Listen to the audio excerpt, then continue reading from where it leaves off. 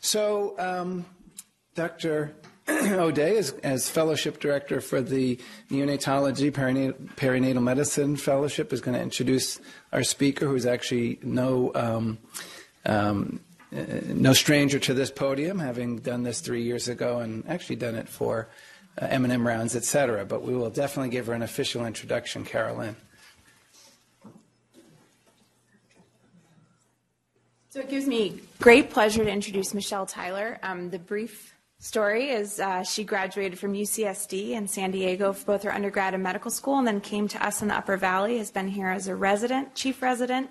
She's completed both the Leadership in Preventive Medicine program and received her MPH last spring. And is... This is a drill. Code purple. This is a drill. Code purple.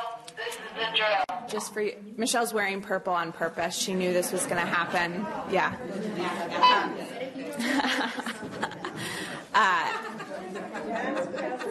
So Michelle will be graduating from our neonatology fellowship program at the end of June officially. And as part of neonatology fellowship, for those who may not know, all of our fellows are required to complete a scholarly project that gets sent into the Board of Pediatrics. And so Michelle's work is tied in with her work from LPMR on an improvement project that I know we have really been impacted by in the unit, and we're happy to have her share both that project and some interesting information about bronchopulmonary dysplasia. So it gives me great pleasure to introduce Michelle, who's really been a fantastic fellow for us over the last 4 years.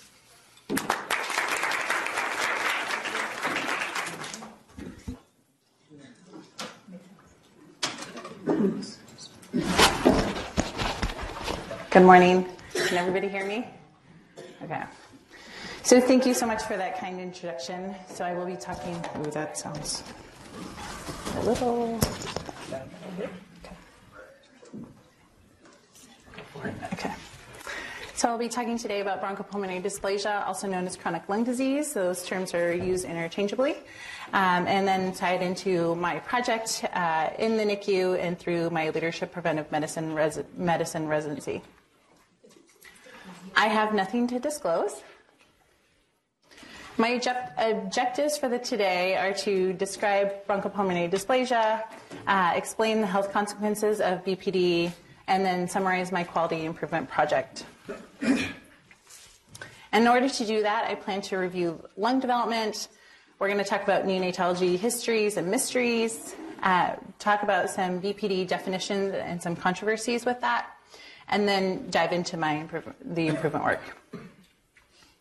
All right, so first, the normal lung development. So I know it's early, so don't be scared. This will be easy. So it starts with the embryonic phase, and this is from weeks 4 to 7, where the lung buds off of the foregut, and the trachea develops, and it branches into the left and right mainstem bronchi. It proceeds onto the pseudoglandular phase from 7 to 16 weeks, where there's further branching of the tree, ultimately ending with the terminal bronchioles. Then in the cannulicular phase, from weeks 16 to 24, those terminal bronchioles will divide and become the respiratory bronchioles.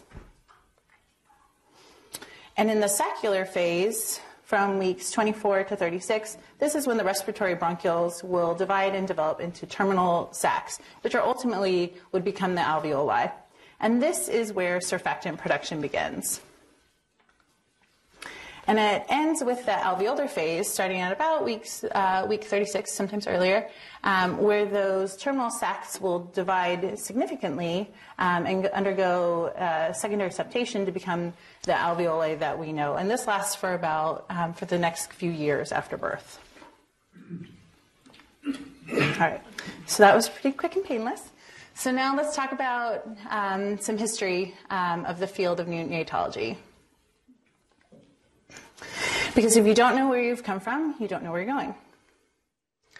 So it started in the late 1800s to early 1900s, and this is really when the first incubators were being used in the field. So it was actually a physician that came over from abroad that studied under obstetricians and developed an interest in premature babies and small babies. And he had this idea of using incubators for these babies, and not only to use them, but to show them off to people at things like the World's Fair and Coney Island, and actually had live babies in these for the public to come and see.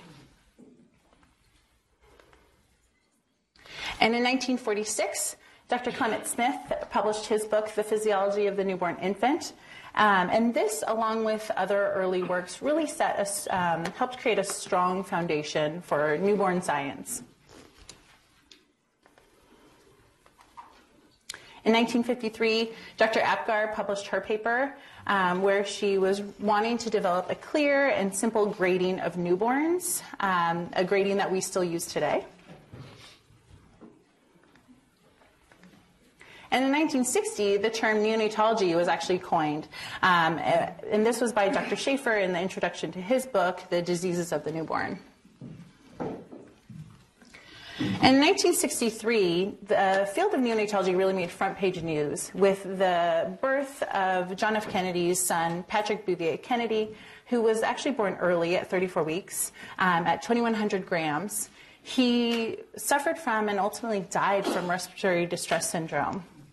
So this led to really an increased public awareness of the field of neonatology and the consequences of prematurity, and ultimately would lead to increased funding for pediatric research. And in 1960s was when the first American NICU was opened down at Yale.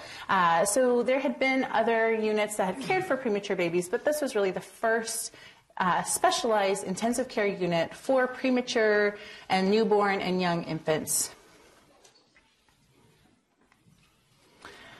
But as highlighted by the President's Baby, in the 1960s, premature infants were still dying from respiratory distress syndrome, or also known as hyaline membrane disease.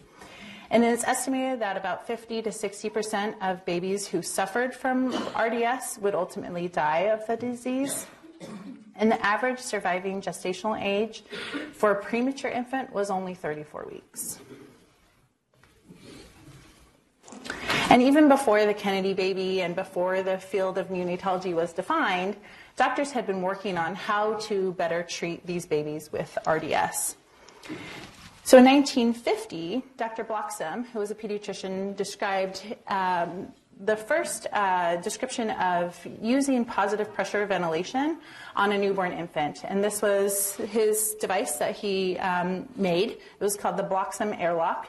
And the infant's entire body was placed into this cylindrical chamber and sealed shut and then infused with humidified oxygen, and actually had pressures that were alternating to mimic the contractions of the uterus, as he thought that would be helpful. And though it's a little scary looking now, and its medical success is actually debated, it did spark the interest in using positive pressure ventilation for these babies. And other devices were suggested, some with varying success.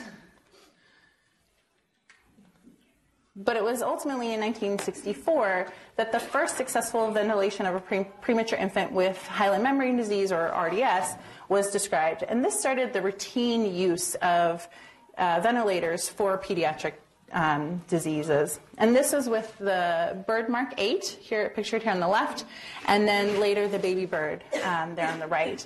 And these ventilators started this because they were the first low-cost, mass-produced respirators for pediatrics. And they're so prevalent that, in fact, you can still find one of these here at Dartmouth in a closet somewhere. You can just ask your helpful RT. Might be able to show you where it is. So now physicians were keeping these babies alive, but another problem crept up. So in 1967, Dr. Northway, who was a pediatric radiologist over at Stanford, he noticed that he was seeing this new X-ray pattern on babies after their RDS had resolved. So he described 32 patients with severe RDS, and he compared them to radiologic and pathologic controls. And what he found, he described in 4 stages. So the first stage is the acute respiratory distress syndrome. The X-ray pattern showed the typical sort of very granular, hazy lung fields that we're used to seeing today, along with the air bronchograms. And then on pathology, there were the hyaline membranes, which are basically protein and dead cells sort of clogging up the alveoli. So this was not new. But he described through stage 4, which was beyond a month of age, where their chest x-rays had really irregular densities, patchy throughout the lungs. And on histology, there was significant fibrosis and scarring that was seen. There was also emphysematous areas and hypertrophied smooth muscle around the bronchioles. And this he called bronchopulmonary dysplasia, or BPD. And he described this really as the appearance of a new chronic pulmonary syndrome that's associated with the use of intermittent positive pressure respirators and high oxygen. So he astutely pointed out that it was this positive pressure in conjunction with this high oxygen that was really damaging the lungs. And he and others would ultimately show with animal models that that was the case. With positive pressure and high oxygen could actually disrupt the lung growth and development. So from then on, bronchopulmonary dysplasia, or BPD, was characterized as this alveolar destruction, severe fibrosis, vascular changes, and really a heterogeneous disease. And there were long-term consequences for these babies. So from a respiratory standpoint, they had increased use of the respiratory medications. They had poor lung catch-up growth. They had worse spirometry values. And more concerning from a neurodevelopmental standpoint, these babies tended to have worse outcomes. So of the initial survivors that Northway described, when he followed them out from anywhere between 6 and 40 months, he found that 46% of them had some sort of neurodevelopmental abnormality.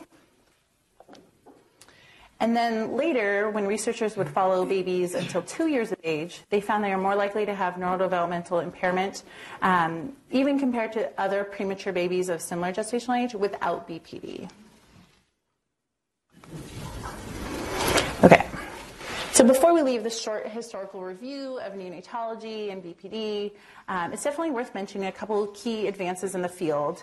And these next two things could be whole talks in and of themselves, so I'm going to try to summarize the highlights of them. So first is antenatal steroids. So in 1969, Dr. Liggins was actually looking at the association between steroids and premature birth, and he found that premature lambs that had been exposed to steroids, they had partial expansion of their lungs, and this was huge at the time. So he went on to later do a randomized control trial of over 200 mothers, randomizing them to either betamethasone or placebo, and he found that their babies had decreased respiratory distress syndrome and less early neonatal death. Unfortunately, it wasn't until 1990, after multiple randomized control trials were done, that a meta-analysis was published that showed that there was a 50% reduction in respiratory distress syndrome if mothers received antenatal steroids, and there was also reduced brain injury, enterocolitis, and death. So after this was published, the field of obstetrics started to embrace this as standard of care for mothers who were at risk of delivering prematurely. So the next big, huge topic is surfactant. And in the 50s and 60s, people were trying to understand what was the cause of respiratory distress syndrome, or the hyaline membrane disease they were seeing, and they knew that surface tension was a major part in aerating the lungs. And in 1959, Avery published her seminal paper where she showed that infants who died of respiratory distress syndrome had higher surface tension than those who didn't have the disease. And she postulated that without this surface active material, or surfactant, that the air spaces would be unstable and then collapse. In 1980 was the first published report of successful use of an artificial surfactant for babies with respiratory distress syndrome, or hyaline membrane disease. And in 1990, that surfactant, or a version of, was FDA approved and became standard of care in the field to use surfactant for premature babies with RDS. Okay, so with these and lots of other advances in the field, including nursing advancements and nutritional advancements, we went from having the average surviving gestational age in the 60s at 34 weeks to the 1990s, where babies born at 26, 27, 28 weeks were commonly surviving. So because these babies are born at a different time point in their lung development, it's only natural to assume that these babies would develop a different kind of disease, a different kind of bronchopulmonary dysplasia.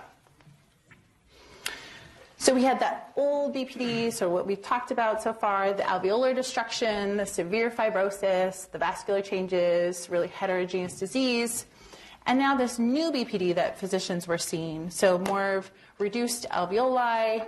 They had less inflammation, less of the vascular changes, but more of a diffuse picture across their lungs. And when we look histologically, so normal over here on the left, you can see that there's lots of similarly sized alveoli with lots of these septations, increasing the surface area for gas exchange. Compared to the old BPD, which has lots of fibrosis and scarring. And then the new BPD that people were seeing, which really had larger alveoli with less septation. So this was really termed an arrest of lung development. Okay. So now we have this old BPD, we have this new BPD, and there was difficulty, as you can imagine, in the field in sort of defining what this was and which babies had it. In 1967, that was the first definition from Northway that we talked about. So there was the radiologic and pathologic findings and oxygen requirement at 28 days or a month of life. And in 1979, Tooley noted that there was less pathologic specimens to diagnose this. So babies weren't dying so much of it, so they didn't have those specimens to diagnose it. So he suggested doing oxygen requirement at 30 days or a month of life, and any radiologic abnormality on chest X-ray. And this is really more of a functional definition for clinicians to use. And in 1988, Shannon noticed appropriately also that babies were being born earlier and surviving, so just requiring oxygen at a month of age didn't necessarily make sense as the definition anymore. So he actually looked at a variety of post-menstrual ages, so anywhere between, in the late 30s into the 40s, if they were requiring oxygen at that point in time, and found that at 36 weeks, if babies were requiring oxygen at 36 weeks post-menstrual age, that gave the best prediction of their ultimate pulmonary outcome. And in 1999, the NIH got involved. They developed a subcommittee to further define the definition of BPD. And they categorized it into less than 32 weeks born or greater than 32 weeks, and then subcategorized into mild, moderate, or severe BPD. And this was based on the previous definitions of oxygen at 28 days or oxygen requirement at 36 weeks. And this subcategorization was helpful for clinicians to talk about the clinical status, if a baby had mild or moderate BPD. But as with the other definitions, it was still at risk to have some variation in it, because things like the oxygen use in a unit, the oxygen delivery device, the oxygen saturation targeting could all affect whether the baby was on oxygen or not at particular points in time. So in 2003, Michelle Walsh wanted to standardize the definition of BPD. So she developed an oxygen reduction weaning test to be done at 36 weeks that would take away that possibility of variability. And this was really more of a physiologic definition of BPD. So really to find out, did the babies need oxygen or not if they followed the standardized oxygen reduction test. Unfortunately, with all of these, as you can imagine, there's still some controversy and some confusion in the field as to what defines BPD. The most commonly used today is the oxygen at 36 weeks mark, but that, like I said, there's still some controversy. So where are we at today for this disease? So unfortunately, it's still the most common morbidity for premature infants. And data from the NICHD, Neonatal Research Network, or the NRN, of babies born less than 29 weeks shows that BPD is increasing. And actually, for all 8 centers in the NRN, BPD rates were increasing for all gestational age categorizations except for 28 weeks. So 27, 26, all of those babies are having increased rates of BPD. And more up-to-date data shows that there's still significant sequelae for these babies as they grow. So compared to controls with similar gestational age but without BPD, they have, at 9 years of age, they're more likely to report respiratory symptoms. And they're also more likely to have significantly lower pulmonary function tests. And from a neurodevelopmental standpoint, BPD is a significant risk factor for neurodevelopmental impairment at 18 to 22 weeks.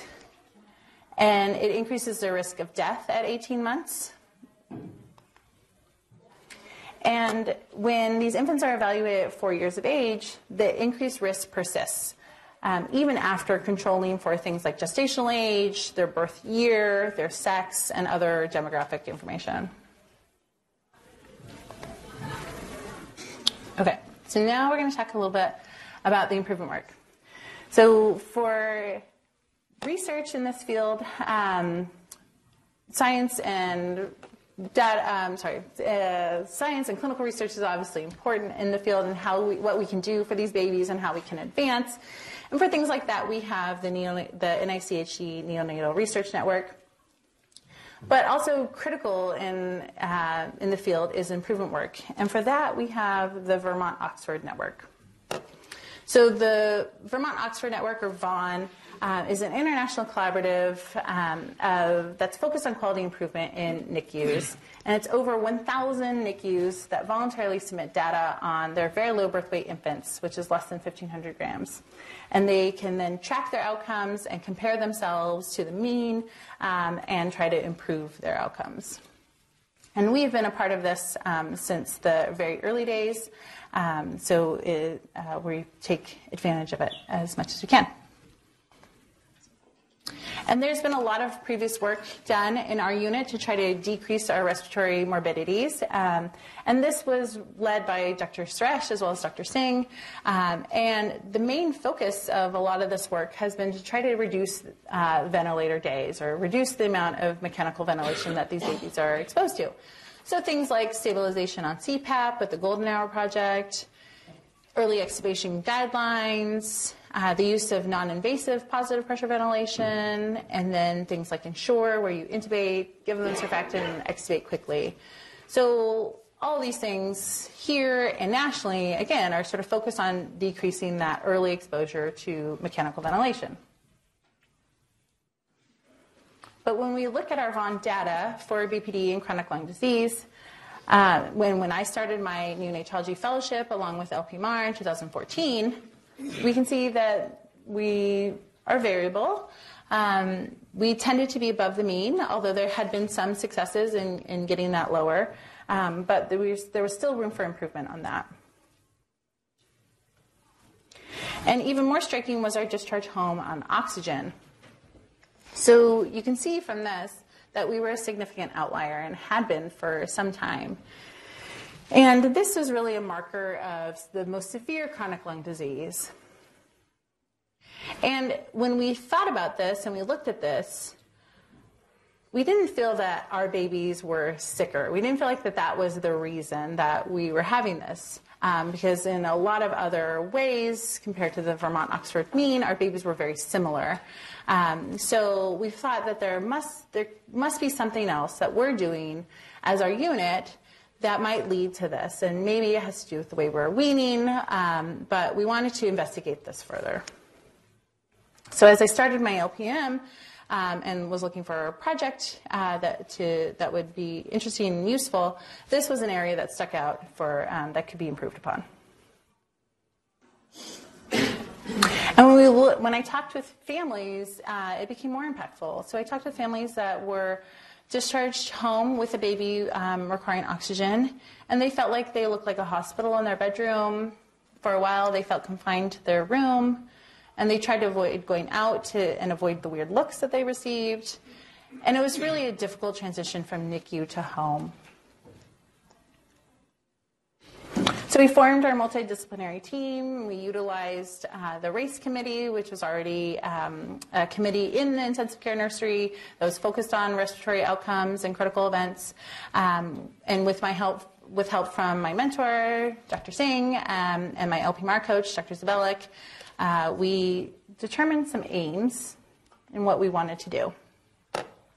So globally, we wanted to improve the quality of care of very low birth weight infants and reduce the burden of home oxygen for families.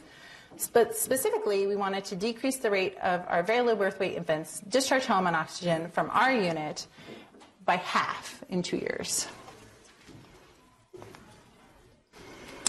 So to better understand our problem, we did a process map to try to understand what was going on, how these babies ended up going home on oxygen. So it starts with a very low birth weight baby is born, so again, that's less than 1,500 grams at birth. They may or may not receive surfactant and get intubated, but ultimately, all of them would make it to continuous positive airway pressure at some point in time, so CPAP. And then after some amount of time, if they were still requiring oxygen, they might be switched to something like high flow nasal cannula. And then after another amount of time, if they were still requiring oxygen, they might be switched to low flow nasal cannula. And then if they were otherwise ready to go home, they were meeting all their other discharge criteria, if they were still requiring oxygen, they would go home on oxygen. And if not, then they would be off of oxygen. And when I talked with the nursing staff and respiratory staff, it was clear that this process was pretty variable in who went to high flow, who went to low flow, at what point in time. And they noticed that weaning in this stage was all over the place. Everybody had their own way of doing it. And sometimes we were just winging it. And which is always what you want to hear in medicine. And in looking at this also, we noticed that these parts in the blue really hadn't been addressed by the previous improvement projects. So all the previous improvement projects had focused up in here about the intubation and mechanical ventilation and CPAP, but nothing had so far focused on this part of the care of the infant. And when we looked at the factors that would ultimately lead to a baby going home on oxygen, there were certainly some things that were out of our control. So things like if the mom received the antenatal steroids or what her prenatal care was, some family factors. But there was definitely some things that had to do with variation in our practices. So the different approaches from the staff on how aggressive to wean, and then their desire to wean, different approaches from providers on sort of when to trial them off, when they were ready to go home, a lack of continuity between the two, and then no clear set guideline or best practice on when to wean and how to wean. And when we look at the data behind this, there is evidence for standardization in the field. So one study showed that standardizing a nasal cannula order set and a weaning plan could actually decrease the rate of babies going home on oxygen. And then going back to the physiologic definition of BPD and Michelle Walsh's work, standardized weaning trials, or those oxygen reduction tests, were shown to reduce the variation in the chronic lung disease across centers and also reduce the variation within a center. So we determined our measures of what we wanted to follow during this time course. We determined our discharge home and oxygen was going to be our sort of main outcome, as well as the chronic lung disease or BPD rate for our unit. And then our process measures, we were going to follow the postmenstrual age when they were off of respiratory support. And then our balancing measures to make sure that we weren't having any negative effects from our work. We looked at the postmenstrual age when they were at discharge. So we wanted to make sure that we weren't just keeping these babies longer, and that's how we were getting them off of oxygen. And then also we wanted to look at the excited when we talked about it. And it also was typical for a lot of other NICUs across the country. So a lot of other NICUs were already doing that oxygen reduction test described by Dr. Walsh. So we based it off of that published literature where there's a stepwise reduction in either the oxygen and then the flow, ultimately getting the baby to room air if they met certain criteria ahead of time. And they'd be on room air for a 30-minute trial. And there was specific failure criteria. So if they desatted to less than 80 for 15 seconds, or if they desatted for less than 90 for 5 minutes, that would be an automatic fail, and they would go back to their oxygen. And after doing this on a few babies, we noted that some babies were sort of bouncing back and forth, up and down, and we adjusted it to use the histogram data after the trial to look how much time babies were spending below 90 and below 80 as another failure criteria for our project. And with this, we found that the staff, and just sort of anecdotally, staff were really excited about this. They felt like it was nice to have a standardized way of doing it. We then sort of dispersed it so that all the respiratory therapists in the unit sort of knew how to do it and could do it. And it would be documented on. So everyone would know when the trial happened, what the results were, and then when the next planned trial would happen.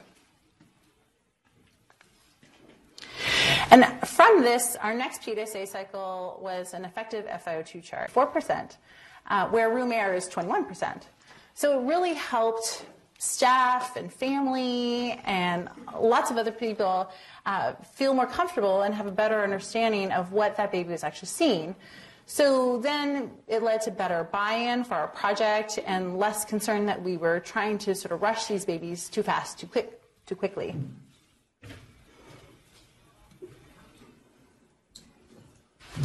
And then our last PDSA cycle was an oxygen flow chart. So again, trying to reduce the variation in our unit.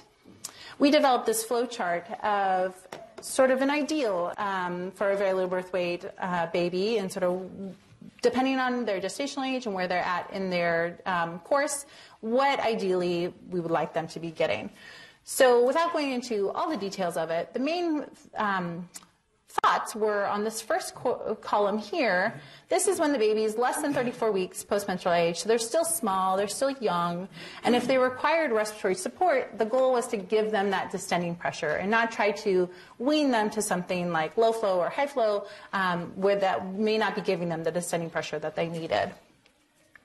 Then in the middle column, once they reach 34 weeks, this is when premature babies start to show signs that they're ready to eat by mouth. And we wanted to use those age-appropriate cues and let the babies eat. So in order to do that, we would switch them, if they were still requiring oxygen or respiratory support, we would switch them to quarter-liter blended. So that way we could titrate the oxygen they were getting, they weren't at risk of getting too much, and then they would also be able to eat by mouth. And then the last column over here, once the baby reaches 36 weeks postmenstrual age, and the baby is still requiring oxygen or respiratory support, this is when we would switch them to an 1/8 of a liter flow, because this is what ultimately they would go home on. So it took away some of the variation in waiting to the last minute to try to switch them over, and really let us help focus on discharge planning. And this was also well accepted in the nursery, and we posted this at the baby's bedside so that everyone could see. the basic sort of characteristics of the infants. In 2014, this was our baseline here, and compared to 2015, 2016, there wasn't much difference between the three groups. So the gestational ages were similar, the birth weights were pretty similar. The only thing that was different significantly was the percent of males, and actually males between failures. So you want more successes between failures, you want higher numbers. And for our project, we determined that a success was a baby going home off of oxygen, and then a failure was a baby going home with oxygen. And I annotated in here some key things, key time points, so the baseline, and then when we formed our team and did our interventions. And we saw that the mean number of successes between failures at baseline was 1.8, and then during our project, and at the end of our project, it increased to 3.8.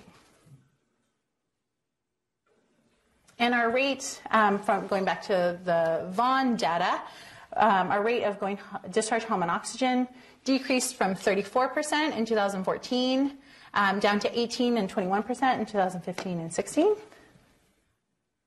And our chronic lung disease rate saw some decline from 30% about to 25% in 2015 to 2016.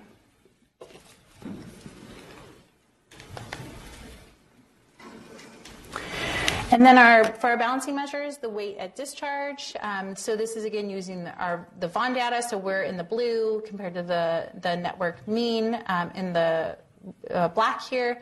You can see that we are still above, at or above the mean for the baby's weight when they go home. So that was good. And then for their postmenstrual age at discharge, we were tracking this as we went, and we saw that there was 1 point above the upper control limit here for this XMR chart. And so there was 1 point when we kept the baby longer, significantly longer, but then the rest of the time we were sort of back in control here. So we took that as it was. And I'm happy to send off to people.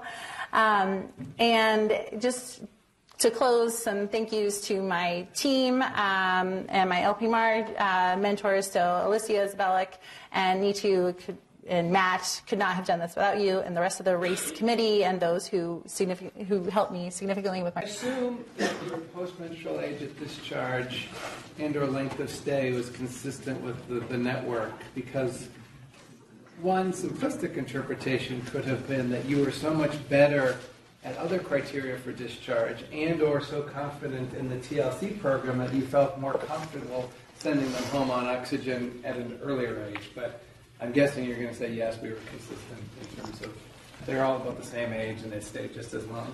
Yeah, so this wasn't what we tracked, but I did look into this. So we were pretty much similar in most instances with the length of stay for Vaughan. The problem with the length of stay and why we track the postmenstrual age at discharge is it depends on when they're born. So as you know, as you can imagine, a 34-weeker is going to stay only a few weeks, whereas a baby born at 24 weeks is going to stay much longer. So all those things sort of play into the length of stay, but we tended to be similar to the network mean. Right, but there was no reason to suspect that you had a lower threshold for sending home on oxygen because of Laura and Tyler in the team. Not. Although Laura and Tyler and Sarah are awesome at what they do, and we cannot do what we do without them, I don't think that there was a sort of feeling in the unit that we could discharge them earlier because of that. Okay. Jolene. So that, I loved the history. Well, good. It was a little alarming to see how much of that was sort of me being alive and very functional. History is very long. So a lot of the quality improvement that we do, I mean, it's fantastic. You have moved the needle, right? You've actually seen some results, but it's the sort of the staying power. So because you're going to go off into the world, hopefully not far away at all, and in control of it. But you have plans in place for ensuring that some of these different cycles that you've put in place will persist.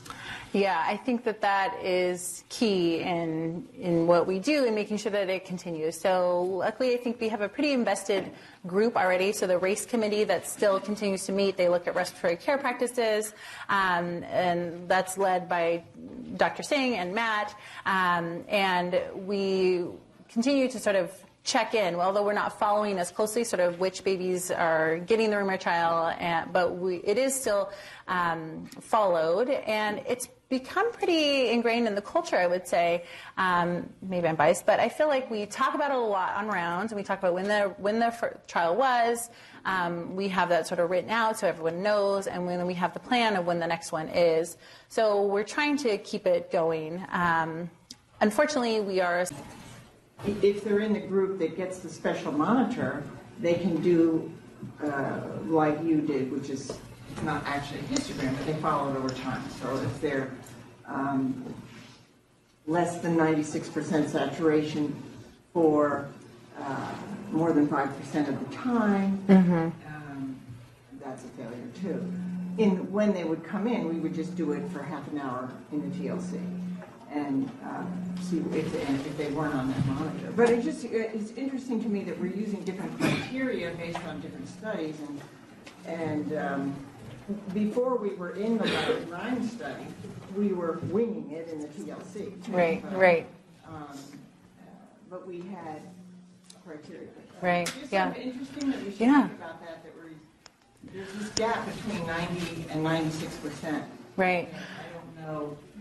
And I know Tyler probably has thoughts on this, but I know, it's, unfortunately, it just speaks to the lack of data that we have in this field. And we still, to this point, we don't know exact what the exact oxygen saturation should be at what point. When they're really young, premature, we're really worried about over-oxygenation for the ROP and BPD, and then as they get older, that gets more lax and they can be higher, but we just don't know exactly when that is and when that transition is and at what time point the ideal is. So we are based off of the Walsh, which is in the unit, but going home, I don't think prior to the study that you guys are in, that we're in, I don't think that there was much data on how to wean those babies once they're home. So there's still lots that we don't know. Tyler, can more So, it's a tricky comparison, I agree. Primarily because the monitors we use for the RHO study have an averaging time of 2 seconds.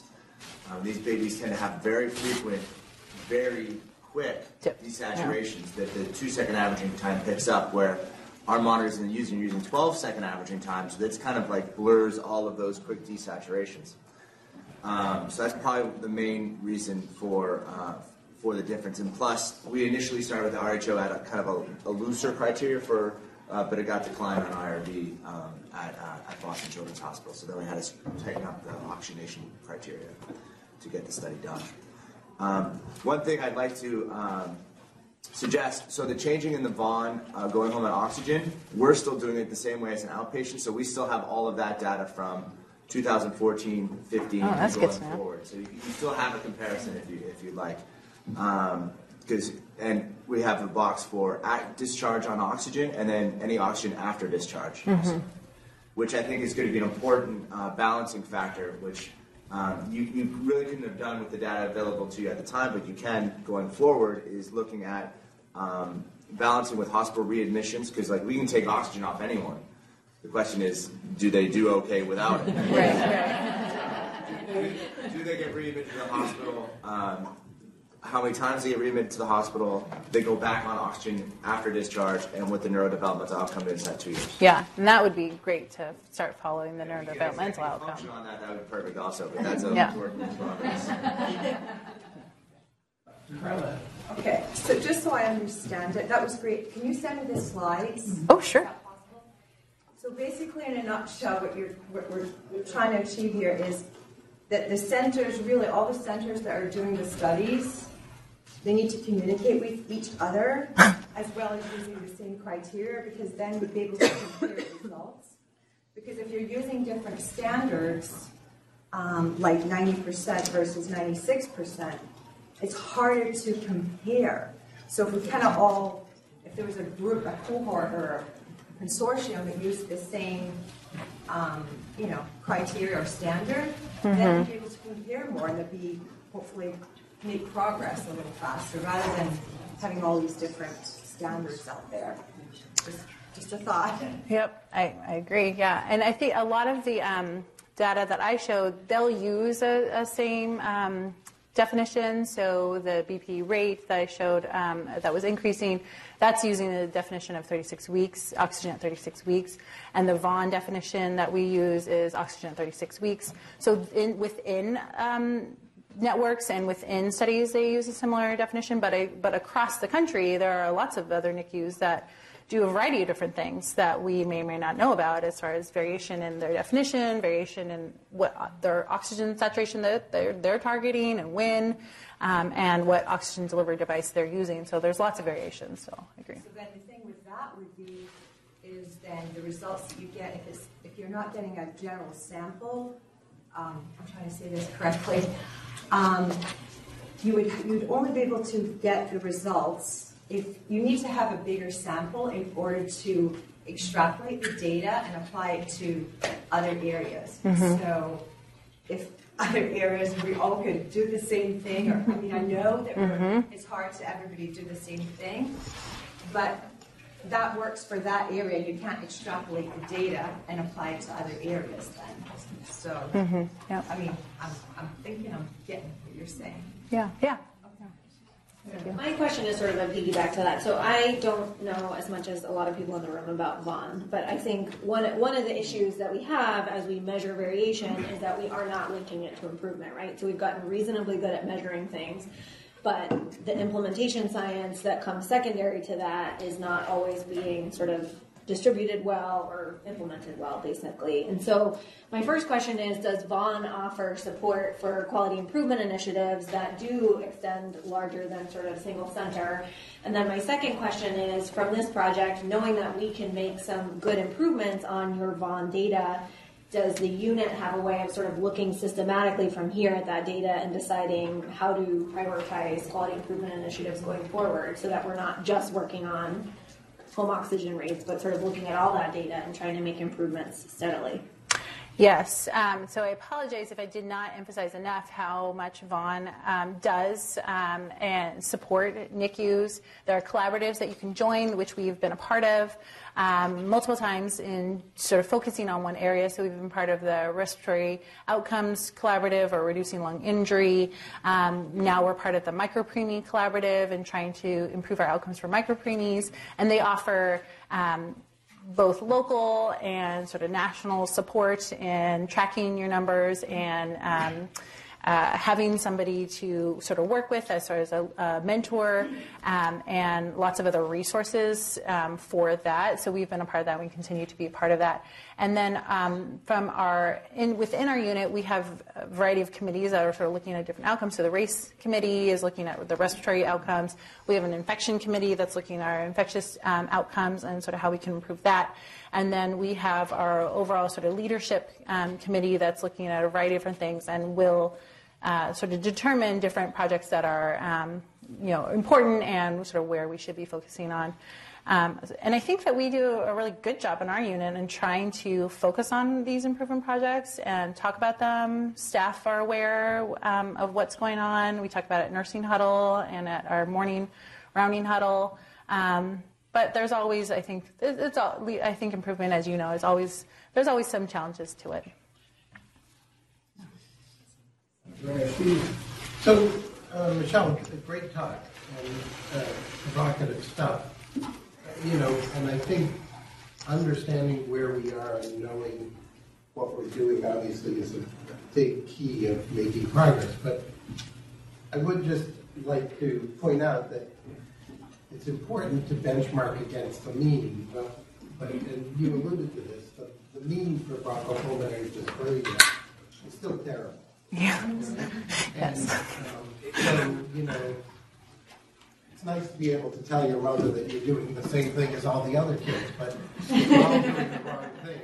It's still not so great. So my real question is, where do you think we're going to go in the future? I mean, I mean, we focused a lot on ventilation, we focused a lot on oxygen delivery, and those have borne some fruit. But, you know, where do you think the real answers for chronic lung disease are going to be? And don't say preventing prematurity. That would be ideal.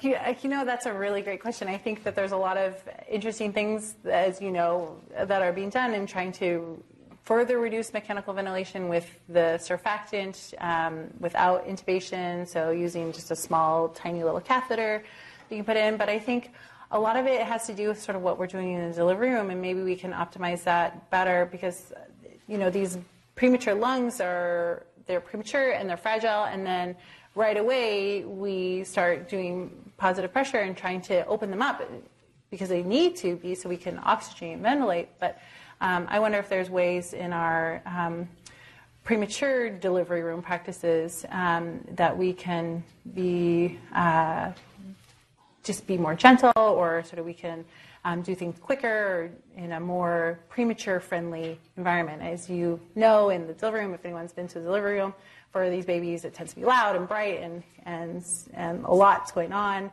and you know, we have to use sometimes high pressures to do what we need to do. That sounded more like a really good challenge than a question, Steve. I'll wrap us up and note that even Dr. Ringer appreciates that an ounce of prevention is worth a pound. Just being excellently provocative stuff. And it's always an ounces when it comes to us.